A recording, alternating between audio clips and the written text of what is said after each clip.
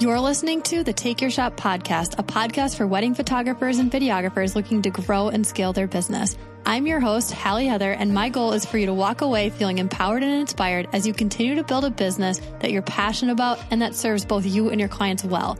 So whether you're operating as a side hustle or you're looking for tips and tricks on how to improve and scale your business, you, my friend, are in the right place. You don't have to figure it all out on your own, and I'm so glad you're here. Hello and welcome back to another episode of the Take Your Shot podcast. Today we've got Abbey Oslin on from Duo Collective, and we're going to be talking about how to help your website rank on Google. Abbey, would you like to take a quick minute to just introduce yourself and tell everyone a little bit about who you are and what you do? Yes, I'd love to. Thanks for having me. I am one half of the Duo Collective. So my other half is Courtney Peterson, and together we make up this organic marketing agency. I am specifically on the SEO side, and Courtney is on the branding side. So we focus specifically on helping our clients organically grow their business without spending money on ads. And that's through having a good brand that helps you raise awareness, resonate with your customer, be more memorable, all the things, and then helping you rank higher and get traffic without having to pay for ads or pay for, Instagram ads or whatever it may be to drive that traffic to your website. So that's what we do. I love that so much. And would you mind walking us through a little bit about just like your background on like what exactly drew you into this field? Like how did you get here? What's your passion in terms of how you started doing this? Yes, these stories can get so long. I'll do my best shortened version of it. So Court and I both used to work in the agency world. We worked at the same agency on the same client. So that's how we got to know each other and how we broke off and started doing our own thing. Court always worked on the design side. I always worked on the client side. So it melded very well and translated very well into what we do now for our business. So we started there, really loved the agency. I mean, we loved what we were doing until we didn't, but it just kind of grew there. I was doing blog writing on the side actually for a travel blogger. And I had this aspiration and then Courtney was doing design work on the side and freelance work for some local businesses and things like that. So we were both doing our own thing, and we kind of got together at one point and we were like, why don't we do what we do now for smaller businesses and entrepreneurs and just kind of bring them together? So that's when we started doing Duo, and we started doing all the things that we did at our marketing agency. So we touch everything. We touch social media. We do custom plans. I don't think we ever dabbled in ads, and that's kind of where we slowly found our niche. Not to say that ads are bad, and we don't ever say that running ads is a bad thing. We have just seen that when you have lower budgets and when you're just getting started, or even when you're a few years in, if you do not have a solid organic foundation and you're not driving traffic organically to your website, you're kind of throwing money away at ads because you don't know what's working for you yet. Whereas if you have a solid organic foundation, now you can capitalize on what you already know is working well for you. And that's where ads really find their true value. So that just working with our clients, we kind of found that niche of organic and building in that space, and then knowing our own specialties, really loving the SEO side. I'm completely self-taught. So I didn't go to school for SEO. I didn't do SEO at my old agency, actually. I started writing blogs. I started learning about all the things that it takes to rank on Google. And then slowly it started working. And then I started doing it for clients, and it was working. And the more it worked, the better it was. And it was just something that gradually grew. And now that is what I do every day, in and out. That's seriously so awesome. And I think it's so cool how you two pair the two together, because oftentimes you see it happening where someone will have a beautiful website, but it's not ranking for SEO, or someone's ranking for SEO, but it's not necessarily a cohesive brand that really draws people in. And so sure, you might be getting traffic to your site, but it's not engaging and strategic in a way where you're actually marrying the two in a way that works. And so I think it's really cool and strategic on your guys' part that you guys are kind of in that special niche, because that is serving people so well, especially small business owners. And you really hit the nail on the head with just like the value of organic search versus paid search, because you do want to figure out what's working, especially when you're just starting out. And once you kind of hit that rhythm, you can always scale with ads, but to start with just the basics and foundations is so cool. So I'm so glad that you're here today. So I guess in terms of like talking through what we're talking about today, which is how to rank on Google, would you want to talk through maybe just some of the common mistakes that you see? So for example, what would be like one of the first mistakes that you see business owners not doing in terms of ranking? Yeah. So the very first thing that I see for my clients is typically we're missing a crucial tool. And I am the queen of keeping things jargon free. I do not want to talk and throw a bunch of jargon and like throw a bunch of words at you that freak you out. So I'll do my best to kind of break things down very easily. But there's a specific tool that most of my clients are missing, and that's Google Search Console. So a lot of times we confuse all the Google tools because there's Google Analytics, there's your Google business profile, how you show up on maps, and then Google Search Console. So there's 3 different tools that you should have, but Google Search Console specifically is a tool that allows you to see how you are showing up on Google. So it's all about how your website shows up on Google. And we miss this step. We just miss the step of actually getting this thing set up, because it can feel complicated because the tool connects on the back end to wherever your domain is. So where did you buy www. Whatever it is? Wherever you bought that is where you need to connect it to Google Search Console. So if that's super terrifying to you in setting and connecting that up, you can actually skip it altogether. So when you go to the tool, Google Search Console, there's 2 ways you can sign up: with your domain or with your URL prefix. Again, if that word means nothing to you, that's totally okay. Click the URL prefix sign, plug in your website, make sure you copy your website exactly from the browser, put it there, and then you're in the tool, and that's it.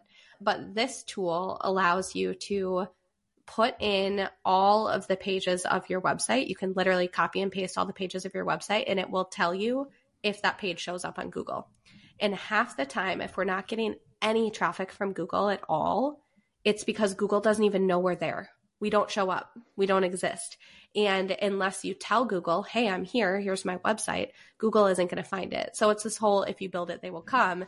That doesn't happen. Like, we build our website and then we forget this crucial tool that we need to actually say, hey, Google, I'm here. And that's what this tool is. So this is the tool that I find most of my clients are missing. And that's especially like, even if it's like our homepage shows up, but none of my blogs do, this is the tool you can use to tell Google about all of your blogs too. So it's a super, super powerful tool, and it's free.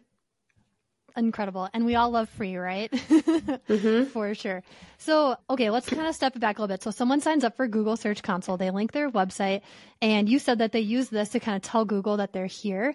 What would be their next step once they kind of set up the account? Like, do they have to do something specific with each web page? Does it crawl the site? Do you mind kind of walking through what exactly they need to do once they get this set up? Yeah. So the first thing I would do is on the left-hand side, you'll see a spot that says sitemap. The first thing I would do is import your sitemap. This is literally just a map of your whole website. And you'll find this by going to your website. You'll do / and then you'll do sitemap.xml. Hit enter, and then it shows you exactly what your sitemap is. So sometimes there'll be multiple URLs there that you can copy and then input into Google Search Console in the sitemap section. Other times that is your sitemap. It's just that URL / sitemap.xml. And then you put that in there, and then you'll see that it gives you a little check mark or green, whatever it is. And then it tells you how many pages it identified. So it'll say, it's identified 60 pages. So then you know, like, oh, does that sound about right? Do I have about, maybe 6 core pages and 50 some blogs? Like, okay, that makes sense. So doing that is basically giving Google the map to your website. So that's super important. When you first set it up, you're not going to have any data in there, but over time, you'll start to see the data accumulate, and it's going to tell you things like, here are the keywords people are searching for to find your website. Is someone just seeing my website, which is called an impression, or are they clicking through to my website, which will be called a click? So now you can start to see, here's the keywords people are using to find me, and here's the keywords that are driving traffic. So if I go look at mine, Duo Collective is usually like the #1 traffic driver, right? People searching for my name, yeah, they should be able to find me. So that's great.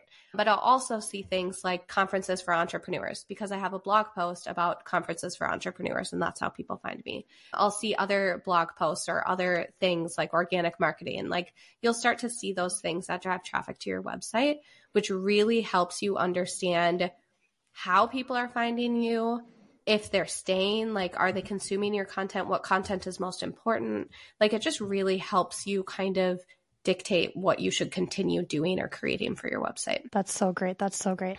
And was that what you just explained, the process of indexing, or is that a different thing? Yeah. So indexing, basically Google, once you put your sitemap in there, Google will eventually find all of your pages, like over time. You just don't know like how quickly they're going to do that. Usually if your website is being, like if you're creating content regularly, Google will crawl, which is basically, it's like little robots inside your computer that just crawl your page to like grab all the words and put them in their file cabinet so they can serve you when someone searches for it. Which is a weird picture, but that's basically how it works. So you can also say like, okay, Google doesn't actually know about this page. So you can take your URL at the top of Google Search Console. There's just a search bar. You paste it in there, hit enter. It will say this page is indexed or this page is not. And then there'll just be a button there that says request indexing. And now you've just told Google, hey, take your little robots, go to my page, crawl it, and then put me in your file cabinet so you can serve me later. So that's what that is. You can only do a certain amount a day. So sometimes people find this tool and they're like, whoa, I have so many blogs to crawl. So they go through and they start crawling all the things. And then they get this big thing where it's like, you can't crawl anymore. Like it'll block you. So you can only do a certain number a day and then just come back 24 hours later and you can do it again.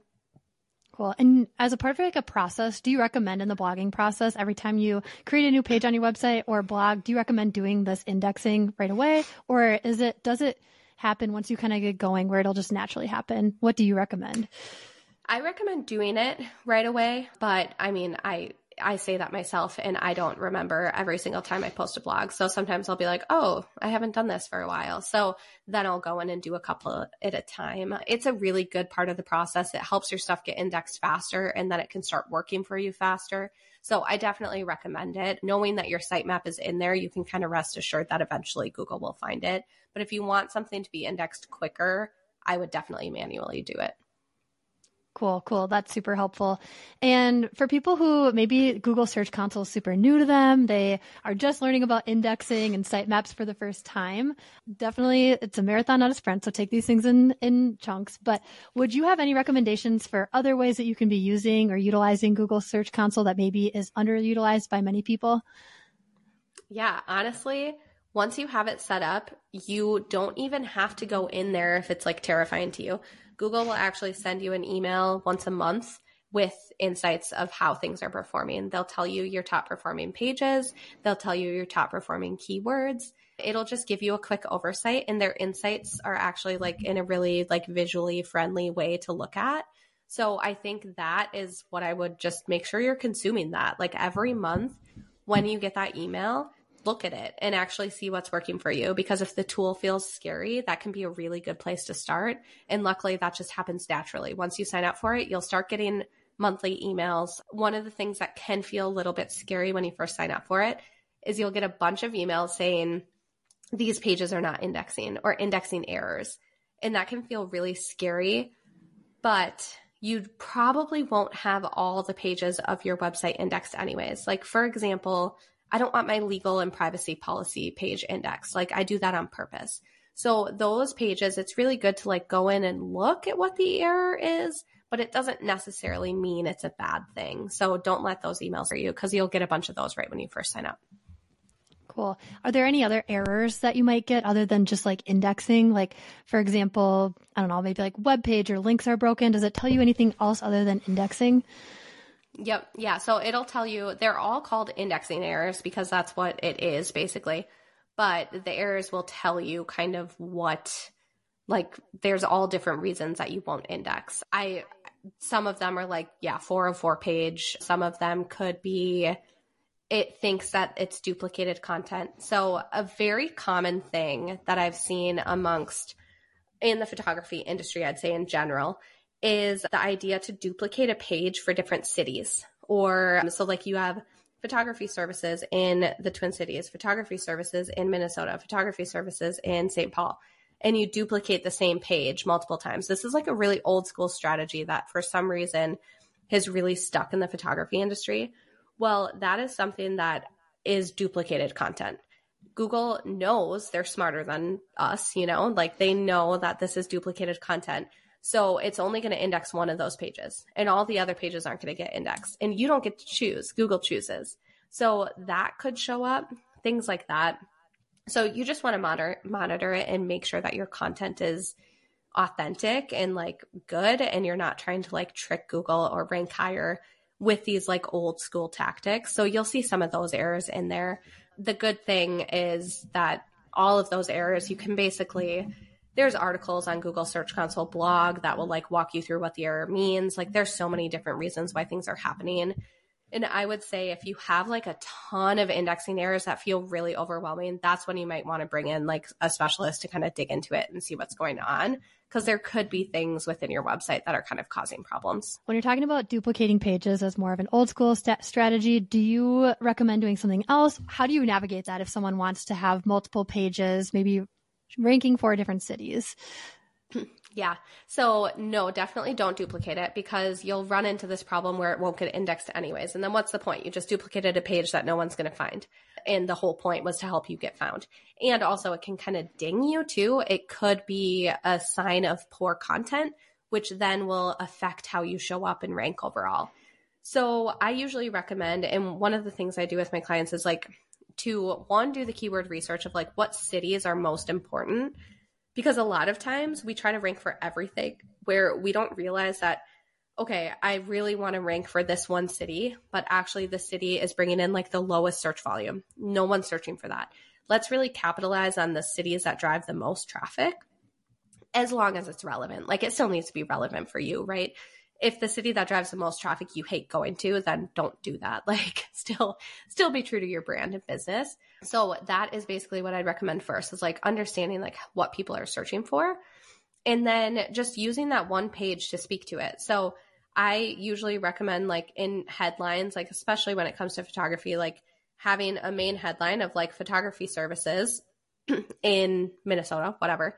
And then maybe you have a headline underneath it that says Twin Cities, St. Paul, Minneapolis, whatever the other cities are, East Metro, like whatever else you want to put in there and doing the cities that you serve as a sub headline. So you have all those keywords in there. They're all getting indexed, but you're not doing it in a way that is like trying to cheat the system, if that makes sense.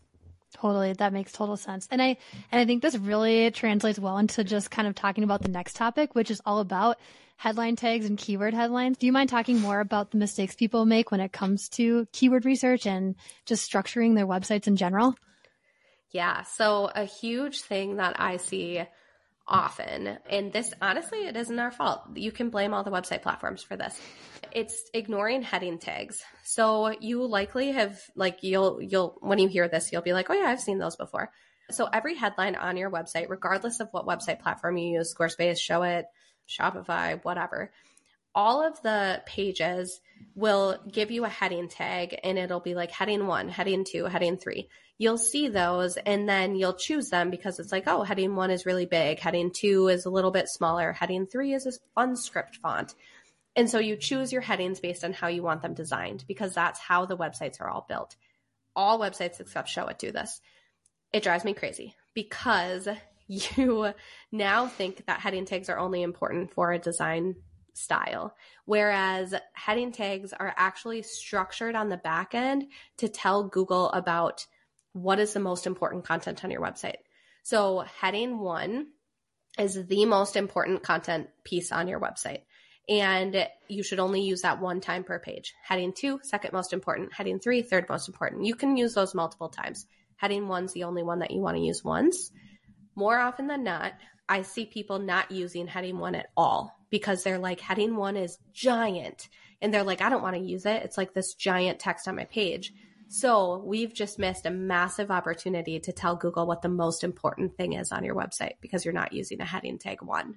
So that is like problem number 1. And then I'd say for Showit, the heading tags are specifically hidden in a text tag on like the right-hand side when you're doing that. So oftentimes people just don't even look there. Like we don't even look for a tag. The good thing about Showit is Showit doesn't tie design styles to your heading tags. So you can design it however you want and then label a heading tag for it. We just forget a lot of times. So that's a huge missed opportunity. So usually just making sure that you're using your keywords, the main keywords. I want that to be your heading 1 on your homepage. Like, I don't care how you do it, if you want to add fluffy words around it, or if you want to make it really fun and playful, or if you just want it to stay straightforward. But you should use your keywords in an H1 heading tag on the core pages of your website. That is super important. Seriously, though, that's so good. And I think that's a really good point. And just knowing that different website hosts are going to do it differently.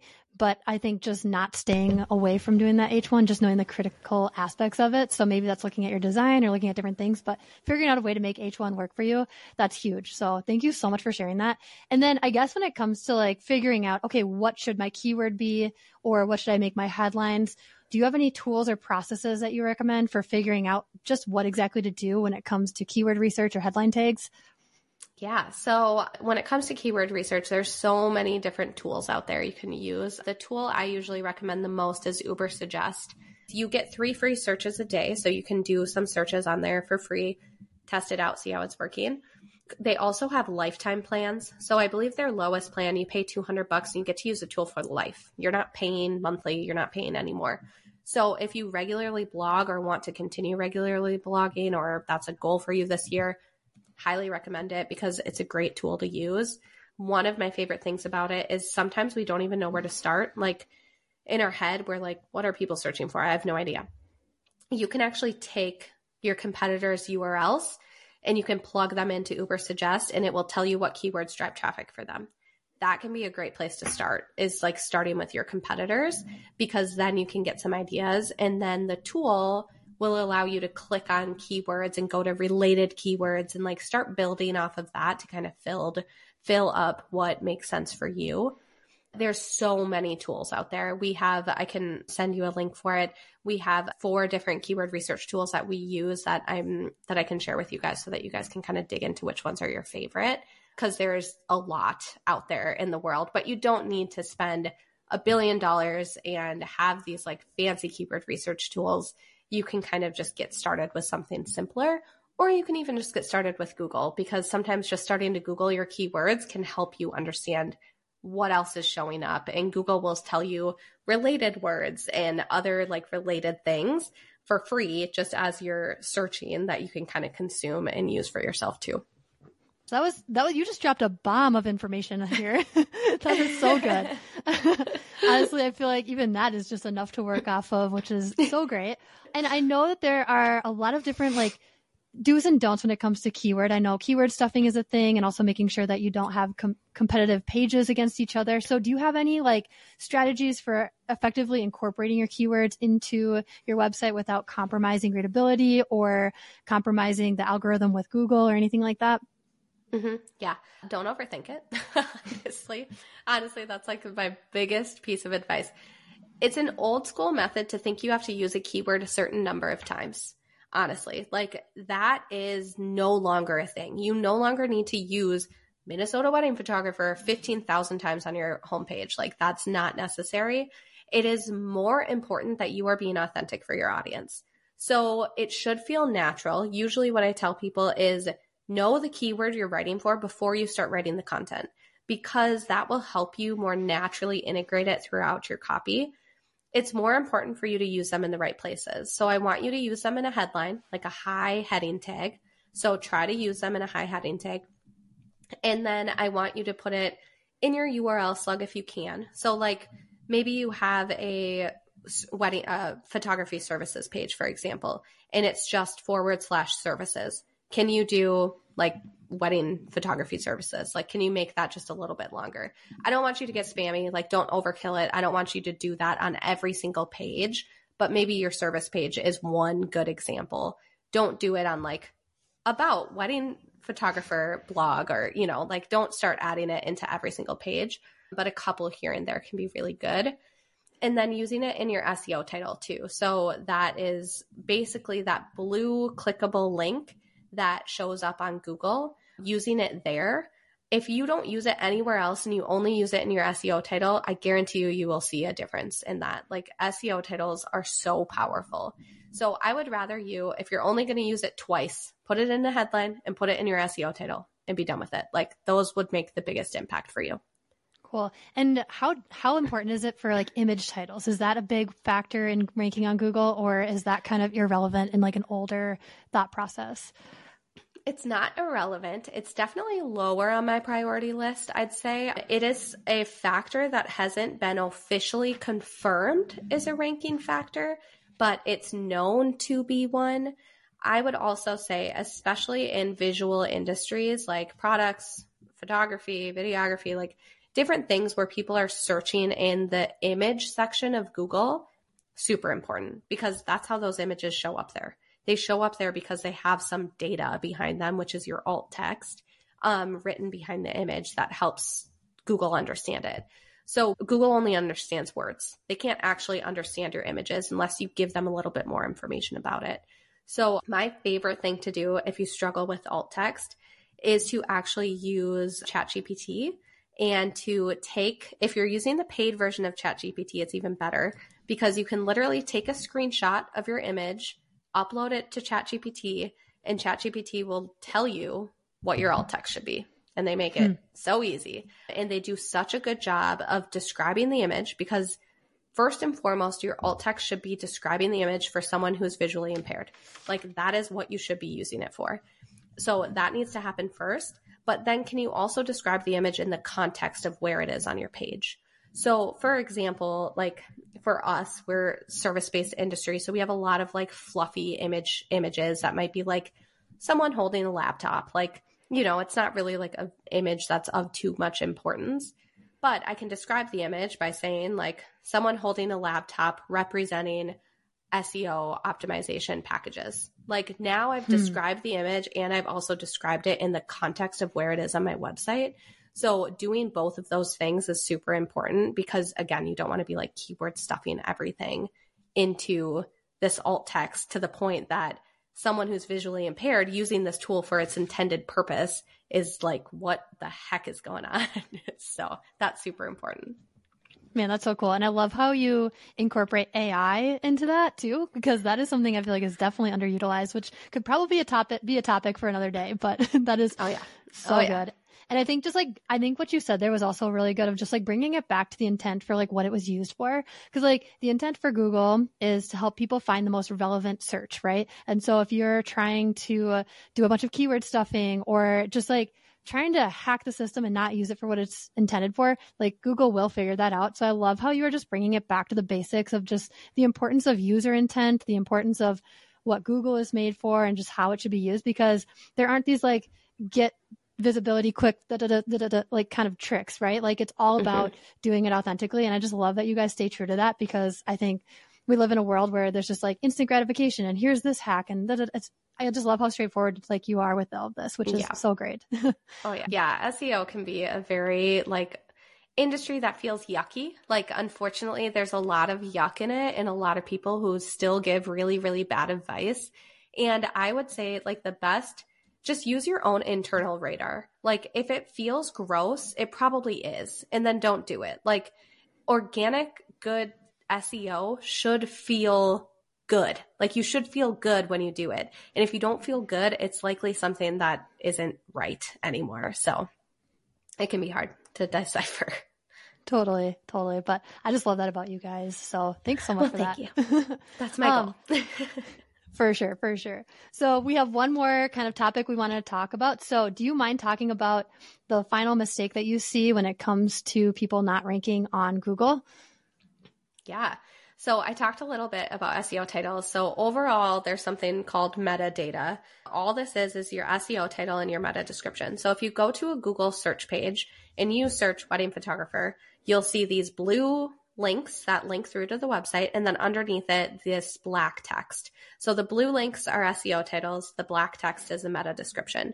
You can write this for every single page of your website. It just depends on where your website is and where you have to go to find it. But honestly, you can just Google it and be like, Squarespace, where's my metadata? Where's my SEO title? Where's my meta description? And they'll walk you through exactly where to find it for those pages. So making sure that you write unique metadata for every single page is so important, because if this is duplicated across your pages, that again can classified as duplicated content. And then all of a sudden Google isn't showing you it. So that is super important. So making sure that you're writing those uniquely is one of the best ways to make sure that that page can actually get found.